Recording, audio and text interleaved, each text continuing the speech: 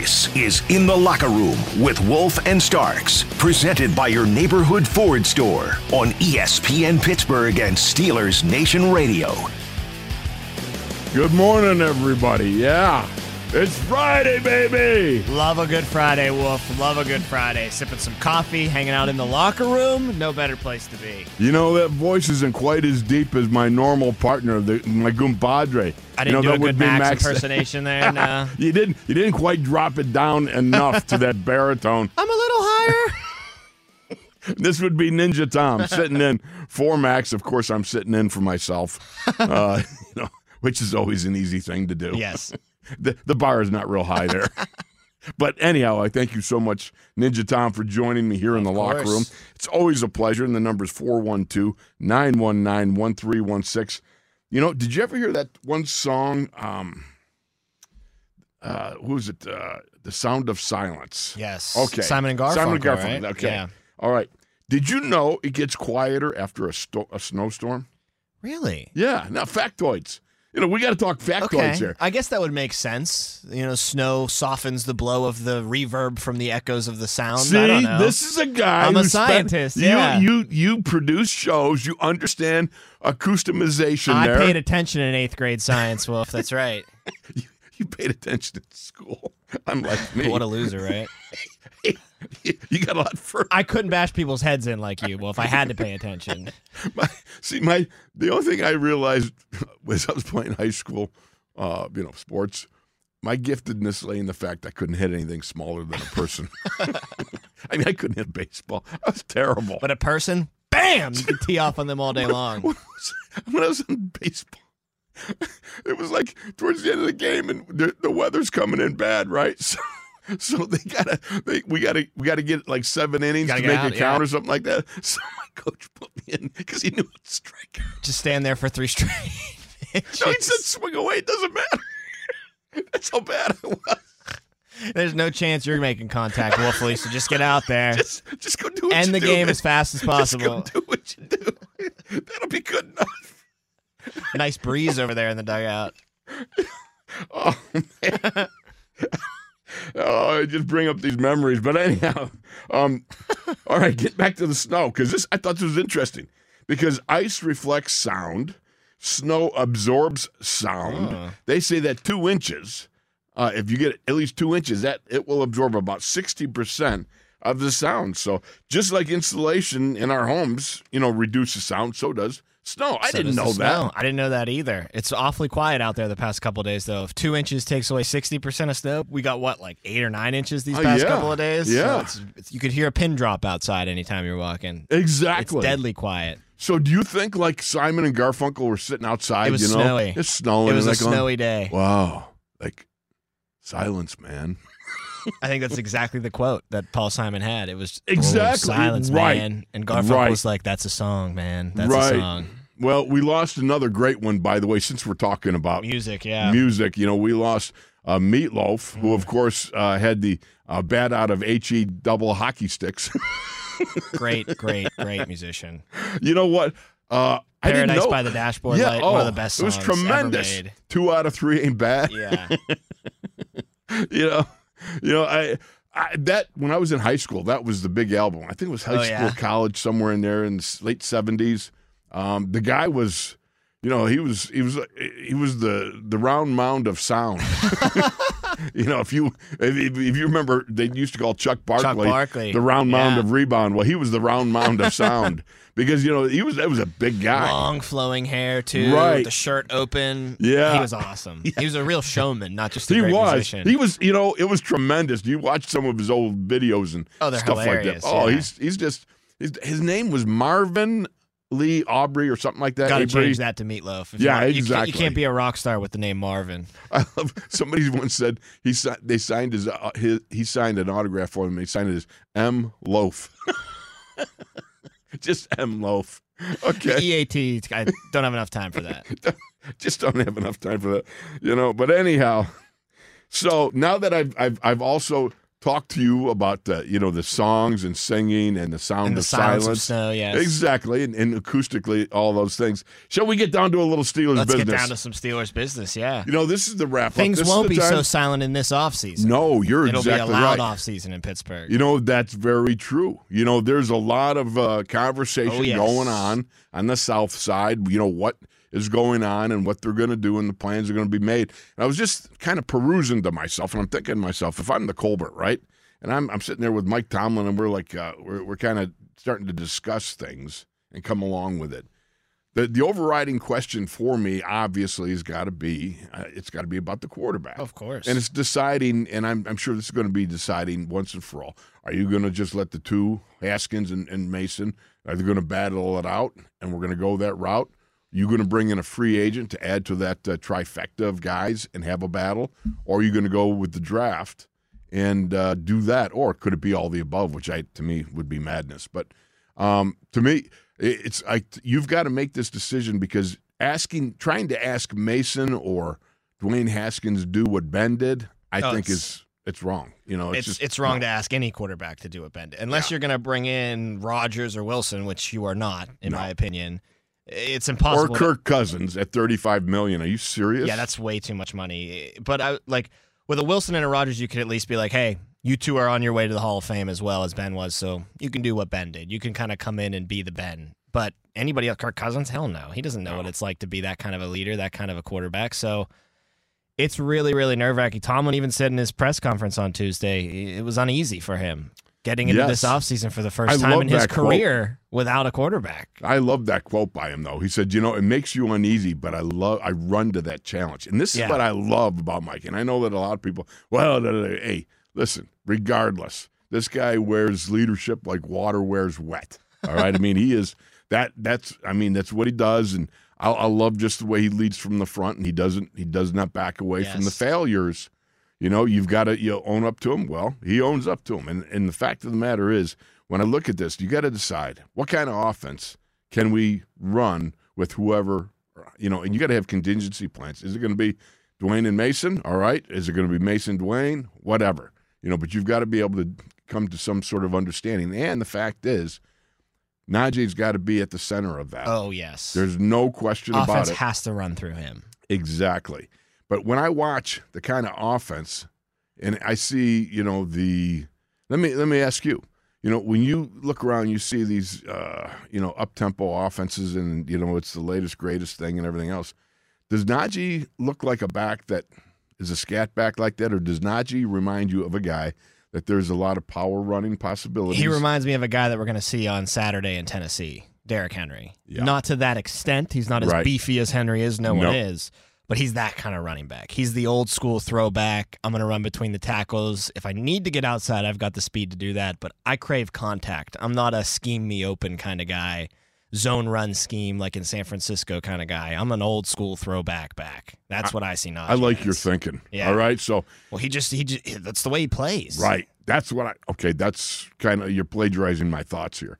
I'm sorry to get in your head like that. You're just too good. That's the problem. So the point, I look at it and I go, all right, so this guy looks like he's a downhill leaner. Yes. All right, he's one of those guys, just like you said. So how do you design that offense? Well, it starts with, of course, coming back to the offensive line and making sure you're going to have to deal with these. But that's getting into the deep grass.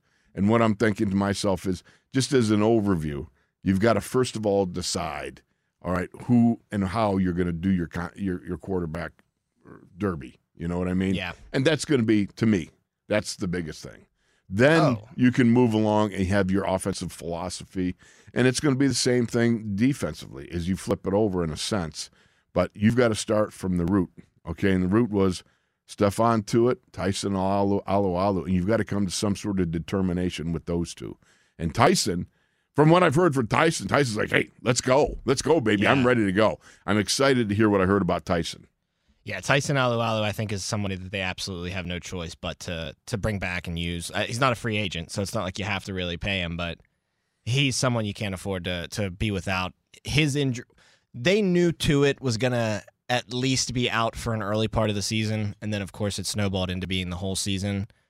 But they knew they were going to be without him for a significant amount of time. That rush defense, I think, went way downhill when Alualu had to take his absence or take himself out of the lineup due to injury, and he was just never able to come back. I think that was a huge, huge hindrance to the defense. I think their D-line depth is very thin to begin with. So you take out Tuitt and then you take out Alualu. I mean, you're left with Cam. It was a really uphill battle all year long anyway.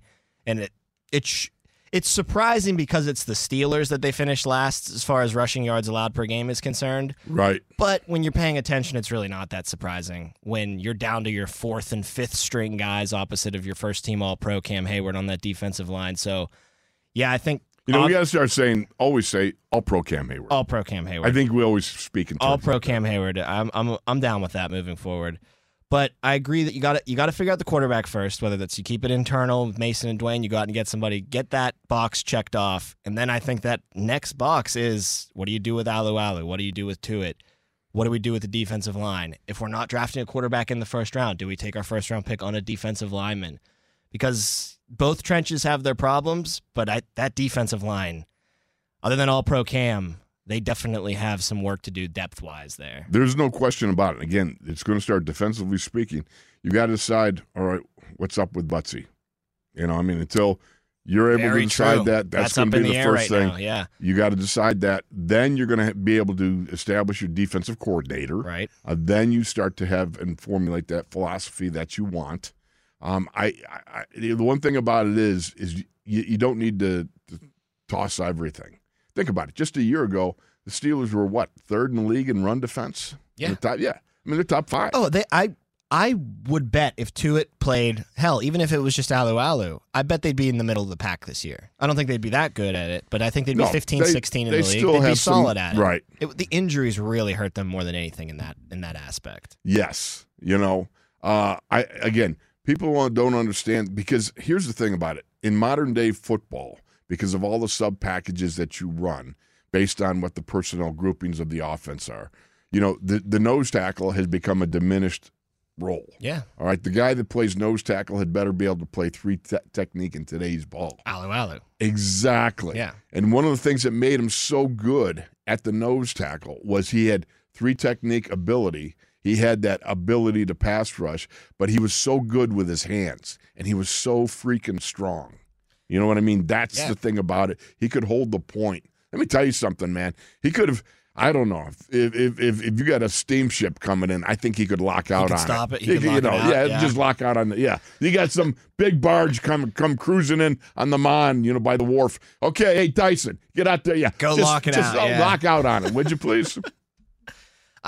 If they can come back healthy next year and Tuitt can come back, heading into 2021, we speculated with those three guys it'd be the best defensive line in football, or at least one of the best defensive lines in football. So they're a year older. Alualu's coming off of an injury. Tuitt's coming off of probably the toughest year mentally he's ever had in his life.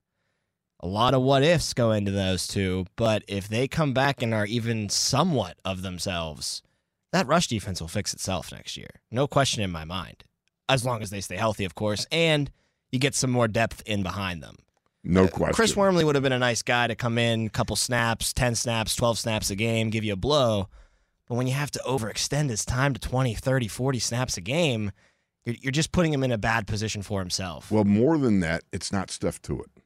Yeah. You see, the he's point just is not that guy. Yeah, and that's the thing about it. In limited roles, like I said, I would rather have him subbing than starting. He can make a Steph Tuitt play every once in a while. Oh, absolutely. But it's not going to be consistent. But he's not the answer like Steph Tuitt is. The problem is when you look at what you had and then what you got, and this is not to put down Chris Wormley. This is to make you understand that Stephon Tuitt was just that good.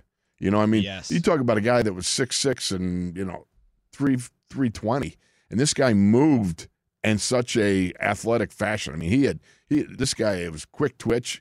That big that's something. That's what he brought to the dance was not just the pass rush; it was his run defense, and it wasn't just his run defense; it was the pass rush. He brought all those elements together at a high level. You're talking about 11 sacks when he was last in there, and I can tell you truthfully.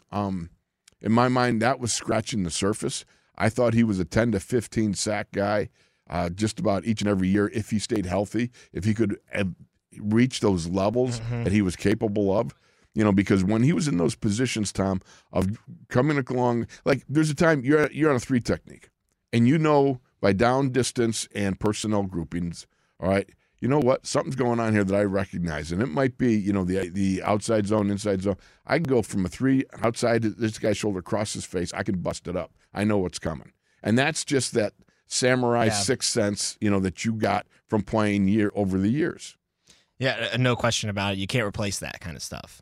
Players are just wired that way. Those are game brains because they're the top tier players in the league. So you can't replace that kind of football IQ just off the free agency pile or just off of, especially in a rookie draft, because those guys aren't going to have that kind of mental fortitude yet. So yeah, I completely agree with you on that part. All right, we're going to break. You're in the locker room with Wolf Ninja Tom, and Ninja Jacob is dialing it out. Yeah, he's lurking in the shadows somewhere. Always beware of the ninjas. They like to do that. Yeah, that's what ninjas do. We'll be back after this.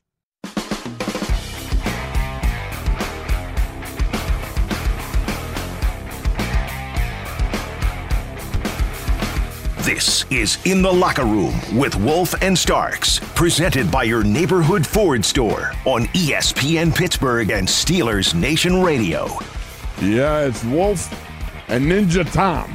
In the locker room, baby. Amen, on baby. A Friday. We keep rolling, and this is one of my favorite times of the week because a great friend coming in the locker room is none other than the Big G himself, Bruce Gradkowski, former Pittsburgh Steelers quarterback. Big G, how you doing, buddy? Oh, doing great. You're the perfect person to bring on, Bruce, to talk about this because we're talking quarterback. We're going to be talking quarterback all off season long. Mason Rudolph probably going to be the guy this year. At least that's what I think the writing on the wall says. I'm curious on your opinion. How valuable is it for him to get that first full offseason, mini camps, training camps under his belt, preseason games as the starter? There's got to be a lot more value to that than him just, being a backup for this entire career to this point. Well, I think the value right now comes from knowing there's an opportunity to be the starter. When Ben's still there, it's just hard because you're not the guy. Know you're not the guy. You're only going to play if something happens, and and you don't want anything to happen because if you're playing, that's not good for your team. So this is just a different mindset. Even when I was a backup, it's hard in a sense. You want to be the guy on the field, but there's really no chance. And Mason knew that for his whole career in Pittsburgh, that there's no chance.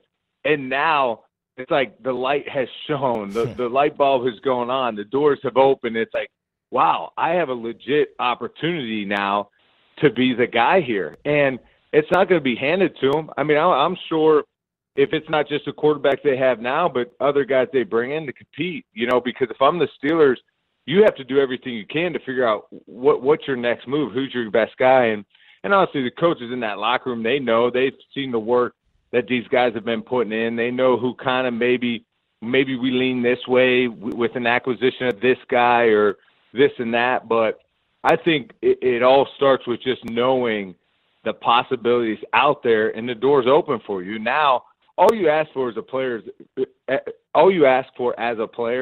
is for an opportunity. And, Mason Rudolph's given an opportunity right now to compete for the job.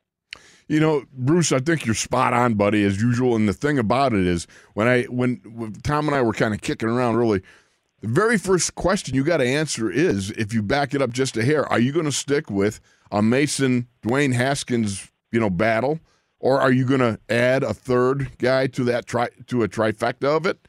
Right? Or are you going to go draft and then, it's to me, to ask these guys to do what Ben does that's crazy. It's foolish, yes. Yeah, it's to me, you can't decide offensively what you want to do until you decide how you're going to compete the quarterback's position.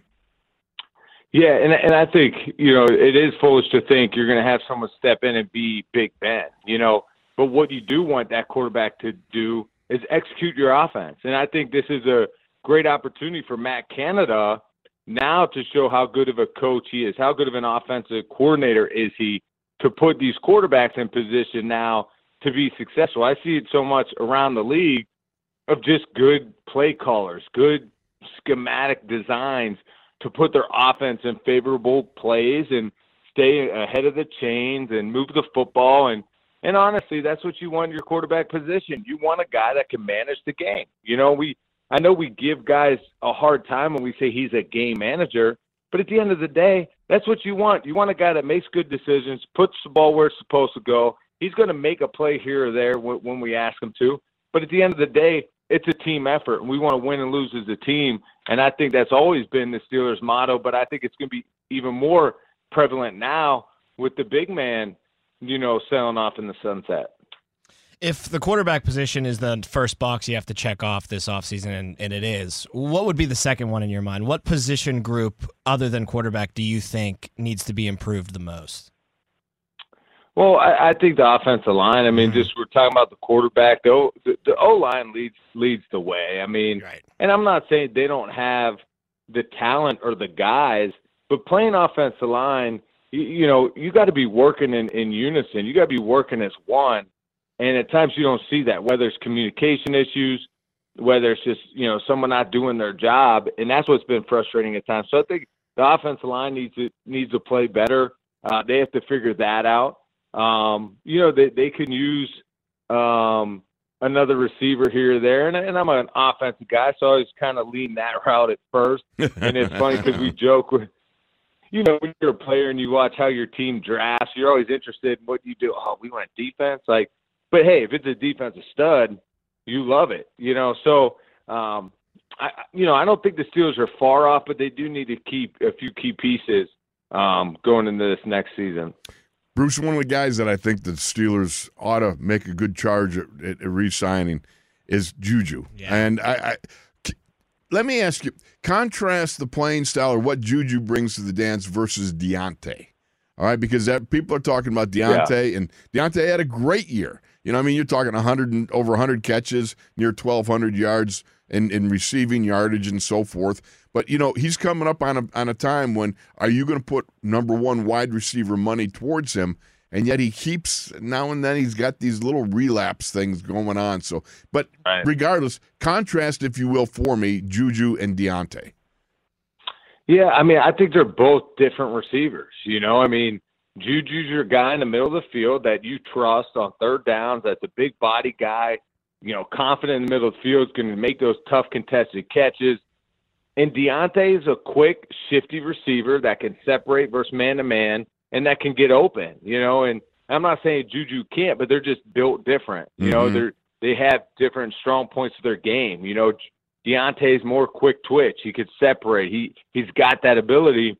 And Juju is strong, big, middle of the field, going to run good routes. He's going to get open and just be a guy that you trust, and he's going to catch the football. So I think they're different, right? So when it comes down to it, it's tough. I mean, Deontay knows. He knows he's got to catch the ball, and he's got to be consistent with it. And a lot of receivers, the issue with drops, it's not because they have bad hands. It's concentration. It's trying to run before you catch it, trying to worry about where you're at on the field, worry about the sticks, worry about the out of bounds, worrying about the defender about to hit you. So much more is involved than just does he have good hands or not. So Deontay can get it done. He's proven to be able to get it done, but he's just got to continue to be more consistent if he wants that big type money that, a team's willing to pay for it. Sticking with the receiver room real quick, where are you with Chase Claypool right now? Because the guy's got all the ability in the world. He's so physically dominating. It just hasn't really been able to have it click yet for him at the NFL level. You still have a lot of confidence in him, or are you starting to wane a little bit? No, I have confidence in him because he does. He has all the ability. I think all these receivers are continuing to grow in their career. They're still young. They're still developing. I think Chase Claypool has shown and has done some remarkable things. And now, honestly, this offseason, going into the next year, they really need to dive in on the details. That's what this offense needs. It's almost like it needs a boot camp. It needs quarterback school. It needs, just a dive in at the details of each route, each concept, the footwork, the offensive line to communicate. They need everything as far as diving deep in the details and everyone being on the same page. And I think with a good offseason like that, you'll see tremendous growth from these young wide receivers. But that's what they need because at times, the details matter, and the details are why a ball falls incomplete or gets intercepted or, a blitz pickup doesn't happen. And it's the attention to details, and I'd like to see the offense as a whole get better at that.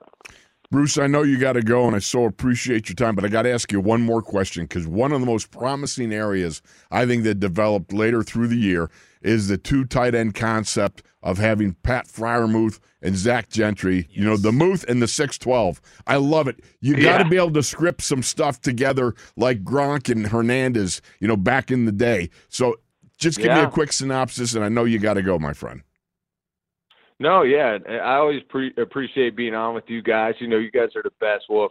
And but the two tight ends, and when you have those guys, man, your offense can do a lot, because you talk about just having numbers in the running game, then also you shift, you motion. Now you got some numbers in the passing game, so you could do a lot of things with the two tight ends, because a lot of times defenses, they'll have to line up in a single high coverage, which gives you the seams, which gives you some throws that are favorable to the offense and to the quarterback. So I love attacking the defense that way. It's just hard to find two studs that way. So if the Steelers can continue to build in that direction, then you're not as much.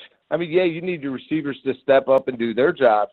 But, man, we saw it all those years with two good, solid tight ends.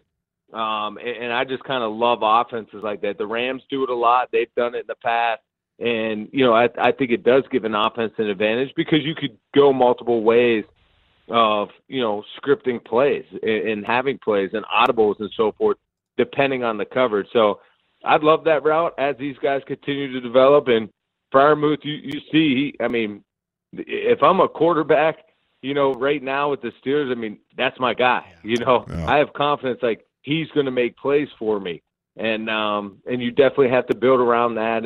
And then I think it, comes down to continuing to be on top of those details and keep building around what they have as you kind of acquire and put in more pieces through the draft, free agency, and things of that sort. Oh, that's a great synopsis, brother. Bruce, I love you, bro. Thank you for checking in all season long. Just love having you around. Love talking with you.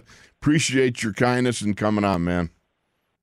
Yeah, I love you too, brother. You guys have a good weekend. All right, too, take Bruce. Care, man. Thank you so much. All right. So glad you brought up the tight end thing at the end there, because you're so right about the double tights. Freiermuth and Gentry have been just a revelation. Gentry more than Freiermuth, because we knew Freiermuth was going to get a lot of playing time this year, and I think we kind of expected him to maybe usurp Ebron's role heading into the season, and it worked out that way.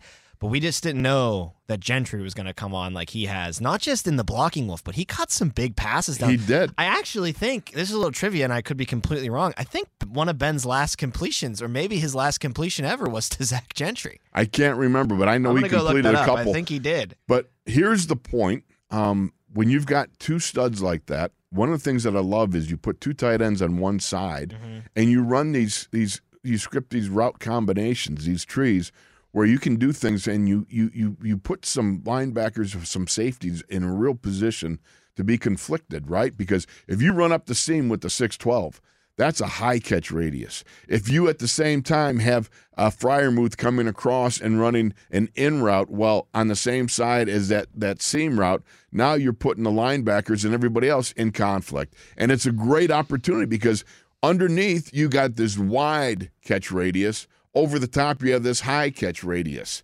The two of them together really, in my mind, can be exploited for some pretty good plays, I think, some big yardage. So, I don't know, it's just one of those things, you're like, oh, man, you're cooking with some gas now. You got that opportunity. And the fact is, Zach is a pretty dominant blocker for a tight end. Yeah. Does a nice job. And Freiermuth, who for whatever reason, I thought was a better blocker than he was when he got here, became a much better blocker like I thought he was after he got here. Yeah, he's gotten better.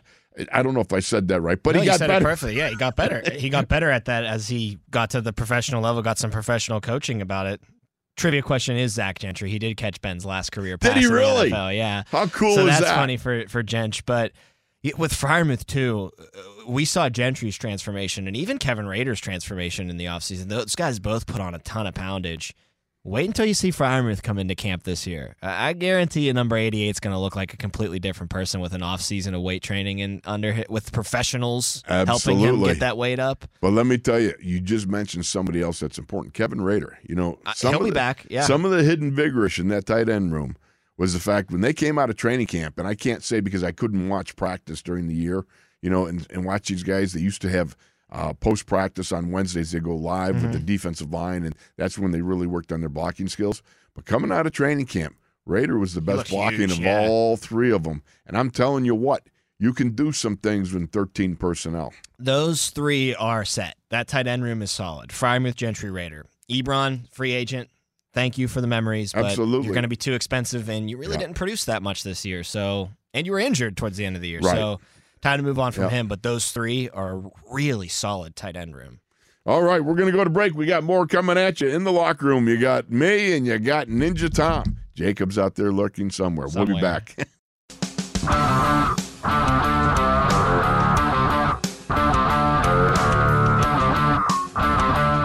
This is In the Locker Room with Wolf and Starks, presented by your neighborhood Ford store on ESPN Pittsburgh and Steelers Nation Radio. All right, everybody, thanks for joining us. Ninja Tom and me, Greg Wolfley, along with Ninja Jacob in the shadows working. We're going to go right to the phones because Sarcastic Sword from Parts Unknown is hanging out. Sword, how you doing, my friend? And thanks to you and Tom. Great analysis so far of the team, the situation we're in. Real interesting to listen to you guys. Hey, before Ben fades away, I was trying to put him in perspective as far as, historic quarterbacks go. And, he wasn't the best passer per se, but if there was a column in the statistics with the acronym of GEPC, which would stand for grabbed, escaped, pass, complete. I think that is where his niche was. I think historically, I don't know if there's a quarterback with that longevity that did that so well for so long. It's not that his pass downfield is anything great. It's good. He's a good throwing quarterback. The fact he had the ability to stabilize himself and get that pass off, that was Ben's main talent, I believe. And that's unfortunately a statistic that's not kept, but that's where Ben, I think, made his mark in history. That and his physical size. I really don't think most people, unless you were standing beside him in uniform, realize how big that guy is. And him being that big and that agile for at least half of his career, at least 10, 13 years, that's where his skill was. And God bless him. You can't separate his football from the man. I think in general, I believe in a guy improving himself, and what he ended up compared to where he started his first 5 years, I think was a great tribute to the guy and his redemption. And he didn't seek the spotlight ever. You don't see him on commercials or giving speeches. He goes home. He seems like a great family man. His charities he keeps, to himself, and he doesn't advertise. But I think just a great guy to have here. We were lucky to have him, and God bless him, and we'll miss him. As far as your analysis goes, you're mentioning Tuitt and Alou. I think the Steelers would have been right into things with those guys. Tuitt, maybe the fastest 320-pound lineman in the league, right up there, if not. Mm-hmm. And his lateral mobility is what separated him from most defensive linemen. And without that, and Alou to go with that, it exposed our inside linebackers, and that's where a lot of the problems all year were. With those two guys up front healthy, we wouldn't have been talking, I don't think, as much about the long running games other teams put on us, or the problems of the inside linebackers, although they're there, but it wouldn't have been exposed as it was with those guys missing. I think we have enough athletes in the defensive backfield. If we can keep Mika and Hayden come back with Sutton and Pierce and Witherspoon, you got to sign Witherspoon back too. I think he's earned himself back. I agree, Tom. But I think we have enough athletes back there to sort out and use if we could get the front three corrected on defense and quickly on offense. The tight end thing is great. I think the quarterback choice is going to rely a lot on. This is what the big question to me is: if Harris is going to be 40% of the offense, half of the quarterback's job is handing off to Harris. So you don't need a quarterback that's mobile or a long passer or whatever if your basis of offense is Harris. If you're going to and I think Rudolph's capable of, handing the ball off to Harris for half the game. But that's where the question mark is going to come. How much you're going to use Harris in relationship to the whole offense as it was this year. He was almost 40% of it. So his use is going to be a big factor in what you're going to be looking for in a quarterback, and I think that's going to be the biggest question mark we have going down the road here. I think that's great analysis there, Sword. I will say this. Well, think about this, all right? You got Najee. Got to put Najee in the position that I think he can excel at best. And some of that has to do with a fullback. Some of that's got to do with the 12 personnel. Some of it that's got to do with, being able to run him downhill more than, the spread stuff. I do believe this guy has got some power-packed punch in him that he can push some lines of scrimmage, man. Every time Derek Watt has gotten in to do that, he's made good plays. The Browns touchdown run that Najee had, that was a Derek Watt block that freed him to get on that run. And Watt makes great plays on special teams, probably the best special teams player in the NFL, if we're being quite honest. I think it was weird because at the beginning of the year, got to put more Watt in. Why don't we put more Derek Watt in? Blah, blah, blah. You're paying more cowbell. Right. Got to have cowbell, and at first, baby. I'm kind of like, enough with this already. It's 2022. The fullback doesn't matter. But they're right. It does. He needs to play more because he helps the running game so much. I agree, Tom. I think Harris, his talent is between the tackles. I really don't think when he heads laterally, he really has the cut upfield speed of most backs. I think the force that he has is to be used between the tackles, and what would complement that, I agree, is a good fullback. Whether or not Watt is worth what we're paying him right now at practice, he's over there with Danny Smith, and his practice consists of heads. Yeah. Do it again. Tails. Do it again. Heads. They're practicing the coin. That's his whole practice, for God's sake. Either use the guy or get rid of him and use the money elsewhere. And inside linebackers for the run, I hope they hang on to Spillane. Bush, give him another year, I guess. He's an average inside linebacker without his speed. His main attribute and why we got him here and why we drafted him was his lateral speed, which was beyond belief. That's gone at the moment. He's a step behind that. If he's able to recoup that mentally and physically and become what he was when we drafted him, keep him and he could be an all-pro. As he is, he's an average linebacker, especially in pass coverage. And Spillane's just a step behind the tight ends as far as pass coverage. So that inside linebacker position, I think, is a place of need, whether it comes from our bench. There are some good athletes there. I always use James Harrison. It took him 3, 4, 5 years to become what he was. Right. We got some good athletic guys on the bench there that may turn out to be, very, very good inside linebackers. But the quarterback situation / Harris is going to be where I think the biggest problem is, and Kevin Colbert's got his hands full with all these pieces to try and sort that out and put it together. Hey, Wolf, I'm closing the book. It's called Steelers 21-22, and as we speak, I'm putting it up on the shelf there with the other years, and going to pull down and start another novel later in the year here. Take care, you guys. Appreciate your analysis. Really enjoy listening to you guys.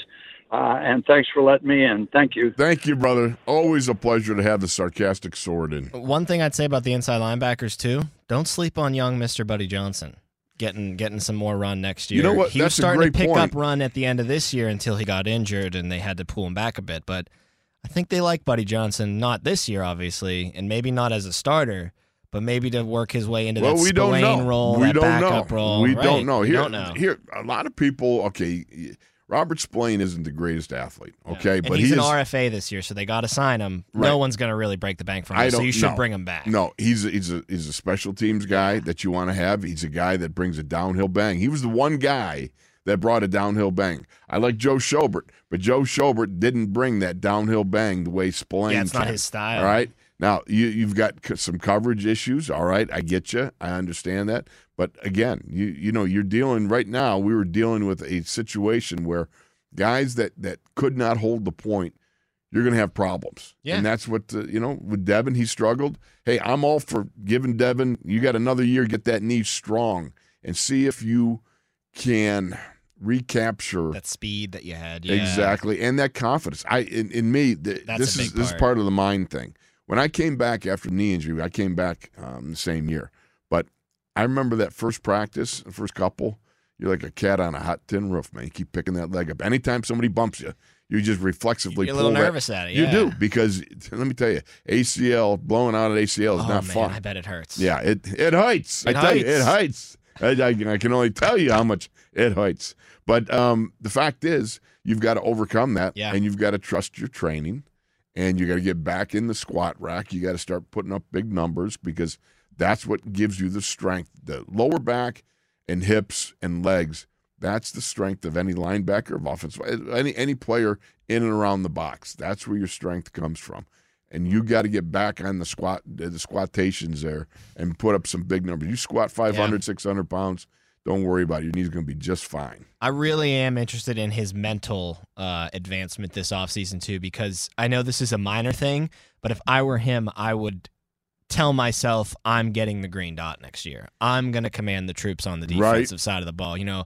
I was supposed to be that guy this year. They bring in Schobert, and he ends up getting the green dot as a guy we traded for right before the season started because they didn't think I was ready to do that yet.